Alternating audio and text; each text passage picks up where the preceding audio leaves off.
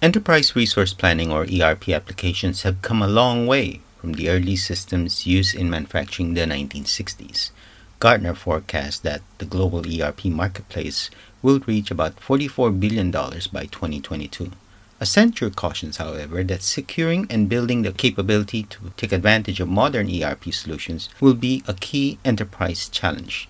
To tackle the issues of business needs versus technical capabilities amidst the ongoing COVID-19 pandemic, Future CIO is joined by Guru Gaonkar, Oracle's global go-to-market leader for cloud ERP and digital supply chain. Guru, welcome to Podchats for Future CIO.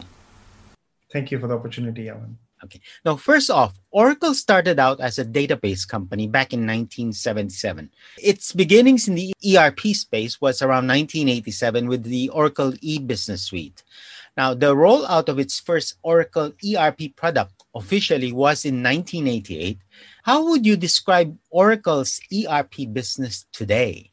What I would like to state is that our core business, even today, is data. It's just that the way we've seen organizations looking at what they want to pivot from data has significantly changed. And because of that, we started from a database perspective, then we developed database into applications. And now we've seen that, the way data is being looked at, it's the other way around, where people are not looking to build applications on data. The people are looking to use data to deliver services. What we have seen, and we call it 31,500 reasons to choose Oracle Cloud. And that is that many number of customers that run on our complete suite of SaaS applications with embedded AI, blockchain, and machine learning, all to be able to partner with customers for their success.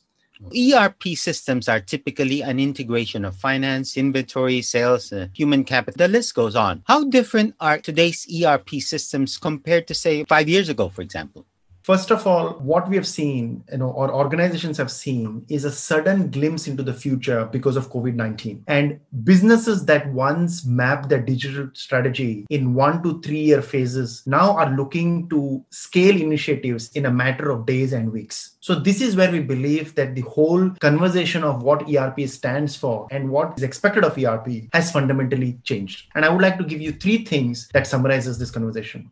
Number one, when people look at ERP, people are questioning the value of ERP. And this is where people are looking to invest for business value. We've seen organizations wanting to make rapid transitions, aligning both business changes and customer demand. A classic example of what we've seen in Asia, where there was this whole US-China trade drift, and because of which organizations had to shift their manufacturing capabilities. A great example of that is Western Digital, who bought 8 manufacturing facilities live in Southeast Asia during a 30-day period when all those travel restrictions are on. So these are the kind of use cases that we are seeing in ERP in terms of investing for business value. The second thing, what we've seen is that the to-do list doesn't work anymore. And that is why organizations are looking to change. So what do I mean by that? So a lot of ERPs that has been implemented in the past have resulted in a lot of shelfware. So McKinsey, surveyed a CIO estimate, and they came up with an attribution of up to 40% of an IT balance sheet, while most companies pay more than 10% interest on projects. So that is the kind of amount of technology debt that we are talking about that has been historically accumulated. And things are not improving, running into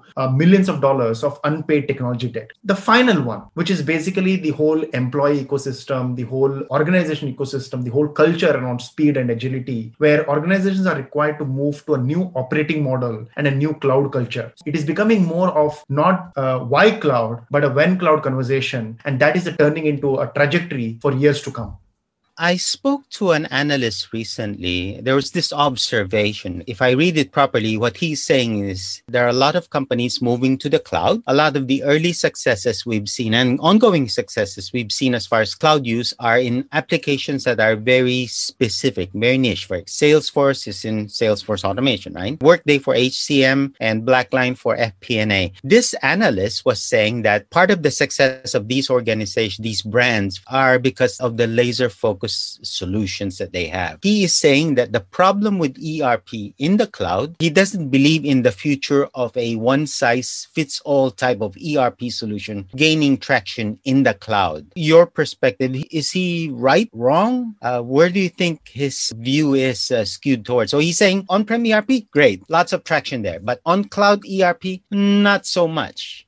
So I think what we've seen is if you had to go back to the evolution of ERP, You remember that we used to have those ledgers, they're physical ledgers. ERP in the beginning got rid of those physical ledgers. So what we're saying is that the role of an accountant got changed to become a controller. Controller become a CFO. And the question we're asking is, what is the CFO doing today? And that is how, when people consumed ERP in the past, that served a specific purpose within particular finance function. What we are seeing today is in the lines between the various functions are getting blurred, while also the lines between industries are getting blurred. And according to our view, the whole software as a service market, or the whole cloud market for ERP, is heading into two primary dimensions. And I call these two sides of the same coin. One is around connected data. Why? 85% of the CEOs blamed internal complexity for their O's. And we've also spoken about technology debt. And this is where we believe that the interoperability of ERP function, at least the core ERP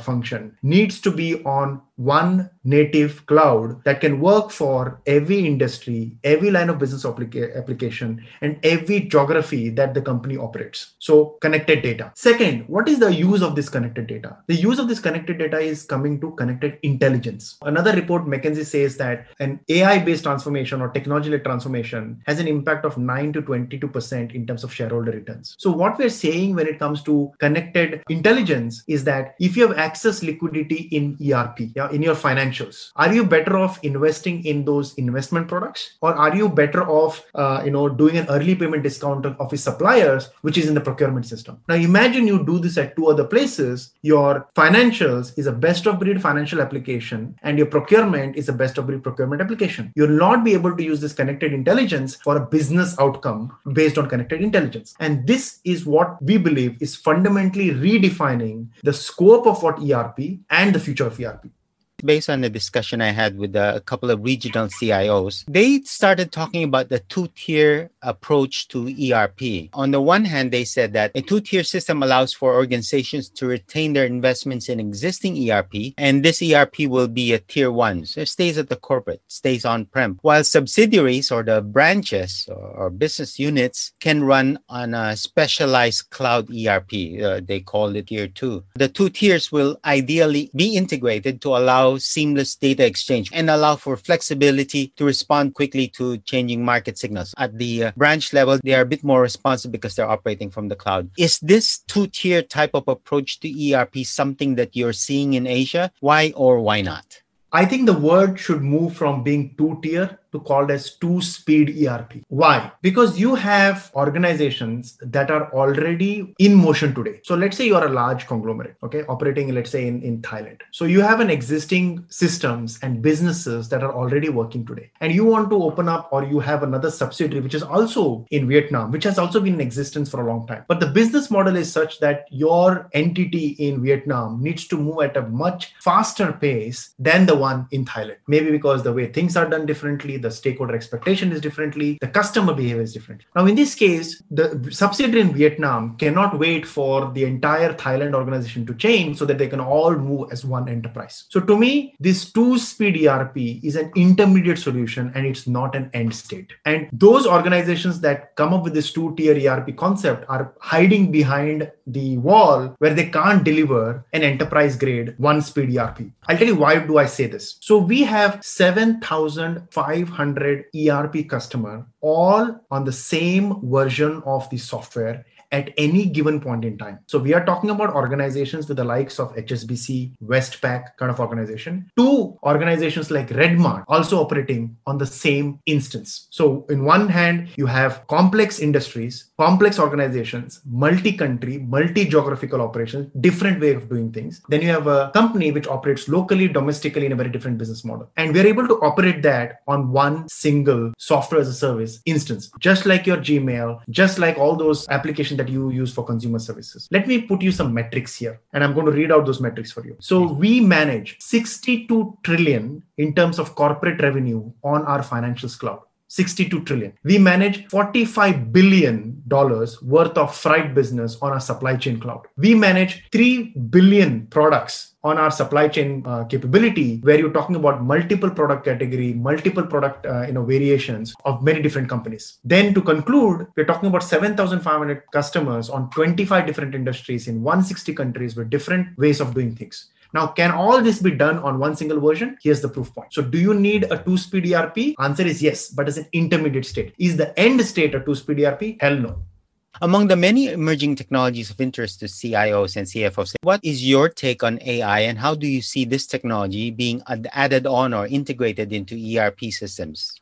What we've seen is that initially, like any technology, right? I mean, think about things that we did in the past. We needed additional hard drive to our laptops. What did we do? We actually had those hard drive boxes. Now we don't need those hard drive boxes anymore because the laptop itself comes with 1 terabytes of data. So using a similar analogy for AI, when AI was introduced, people implemented use cases of AI. Now where we are today, the entire system needs to be built on AI. If the system is not built on native AI, then it's basically a digital lipstick, or I call lipstick on a pig. Back to your question on what is my view of AI, that your application needs to be fundamentally built on AI and machine learning and not a use case based approach. I know that many organizations will have this challenge because, for the same reasons you cannot convert your existing car to a self-driving Tesla, you can't convert your existing ERP to a self-driving ERP as a service. So that's my view on AI. And the use case of AI fall into multiple categories. One is around automation, and I'm sure, Alan, you've seen a lot of use cases of this automation that are already happening. Second is what I call impact, where AI, when you combines with robotics, will be able to direct influence and decision making in other departments. The example that we spoke about, excess liquidity in financials, able to impact decision in procurement. That is AI use case when your ERP is built on AI. And finally, when you combine AI with IoT and blockchain, we are talking about from suppliers to payment conditions to shipping companies to taxation, etc., can all be organized on a single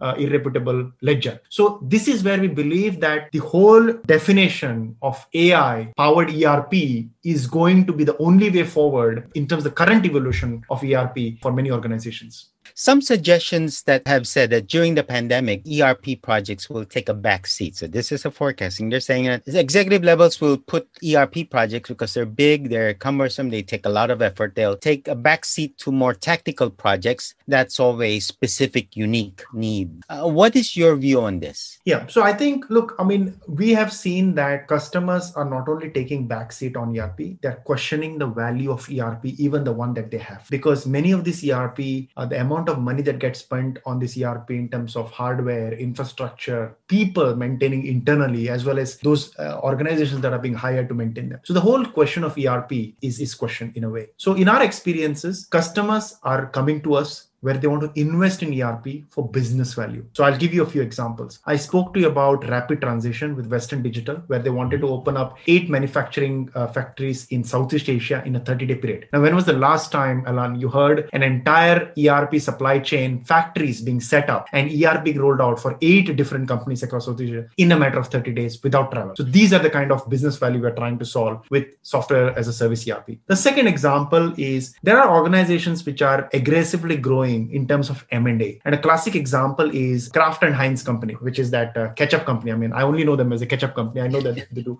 many other products. So they merged 8 $1 billion brand each, in less than 2 months. And in terms of the budgeting time frame, we are talking about a record industry-leading EBITDA earnings. So that is the kind of things we are talking about, where organizations saying that investing for business value, where they're looking for M&A. Third, the other example I want to give you, and Dropbox was one of our event, I believe a month ago, where they're talking about unprecedented scale. They announced their first ever profit since IPO, 18% climb in revenue, and today they have around 15 million paid subscribers. To be able to facilitate that, they had to go from 11,400 allocations to 200, a 98% reduction in global accounting. So these kind of use cases where we are seeing that customers are coming to us to be able to add for business value. And then there are some other organizations who are looking to reshape talent, like Orange in France is a classic example where, I'm not going to talk about France as a country because I really like being there most of the time. But Orange in particular said 25% of their workforce is set to retire in the next 5 years. And their current generation of the workforce that is coming in is expecting the digital tools at least on par on what they have in their B2C scenario, on their daily use. So in a nutshell, what I'm trying to share with you is that the people are not investing in ERP for the sake of technology, and people are indeed questioning the value of ERP that is coming off their current ERP from on-prem, even cloud-hosted ERP. The conversation that is coming to us is where they want to drive business value, and this is where we are able to make a huge impact because we focus on software as a service. So this is not cloud ERP, this is not ERP on cloud, this is software as a service ERP. What should CIOs and members of the C-suite remember then when they're trying to decipher the future of an enterprise application, for example, an ERP, as far as their organization is concerned? What should they remember? Yeah, I think, in my views, there are three specific topics that the CIO needs to question. Number one, when we talk about digital economy, we are all talking about less is more in the digital economy. The first topic for the CIO is how do I get rid of this technology debt that has been accumulated over years, and how we can move from this whole CapEx model into an OpEx model and into software service. I believe this is a huge topic for many CIOs. And I can understand from where these CIOs are coming, where you have a huge on-prem business model. You're trying to lift and shift to cloud, but that still doesn't solve the problem. It only solves one part of the line item. But how do you, as a CIO, you need to have a plan to move to software as a service. And then all those two-speed ERP or two-tier ERP is a transit part towards that. The second, for CIOs, what is the future of technology investment that you're doing? Like what you're doing today, can it sustain? Yeah. Let me give you a classic example. Like, you use one of those productivity tools, whether you call it Microsoft 365 or G Suite, etc. You never upgraded those inbox. You never upgraded any of your laptop to suit to that purpose, right? But every time there was a new capability that was rolled out by the application itself, which made you stay up to date and current, not just from a technology perspective, but also from a compliance perspective. Like, if you are in one of those in European countries, they also made you GDPR compliant. They need to think about what is the future of technology investment on those lines, where whatever they're investing today, it can sustain not just from a technology innovation perspective, but also from a business perspective, where they keep it compliant, changing regulation from an application perspective. Classic example is a bank. The change in IFRS compliance, how is your application also changing to keep you compliant with that? So that is the second one. And third is the CIOs need to think about, because there is no organization is going to fund a large scale transformation. Organizations need flexibility where the implementation or the rollout of ERP is as per business priority. So which means what organizations, CIOs need to think about is how can I provide a capability to the company where they can start from anywhere and go everywhere. Just like your one of those email service, you started with email, then you moved to one of those Google Docs or SharePoint, etc. And all the underlying integration is taken care of. So this is where you started from one, but you went everywhere and you didn't have to worry about the underlying thing. So this is where we believe that CIOs need to think about application in that manner, where they can let those business teams or subsidiaries or line of businesses that they can start from anywhere they want to, but in the end, they don't have to worry about the underlying integration, complexity, etc. So three things: get rid of technology debt, think about the future of technology investment in terms of successive outcomes, and third is start anywhere and go everywhere. Guru, thank you very much for joining me on Podchats for Future CIO. Thank you very much, Alan. That was Guru Prasad Gaonkar, Oracle's global go-to-market leader, cloud ERP, and digital supply chain, on the topic of tackling the issues of business needs versus technical capabilities amidst the ongoing COVID-19 pandemic. Or put simply, ERP trends for 2021 and beyond. You are listening in to Podchats for Future CIO. As always, if you have a topic you'd like us to cover on this channel, simply email us at editors@society.com. We also invite you to sign up for our weekly newsletter so you won't miss an episode of Podchats for Future CIO. In the meantime, stay safe, have a great day, and see you on the next episode of Podchats for Future CIO. Bye for now.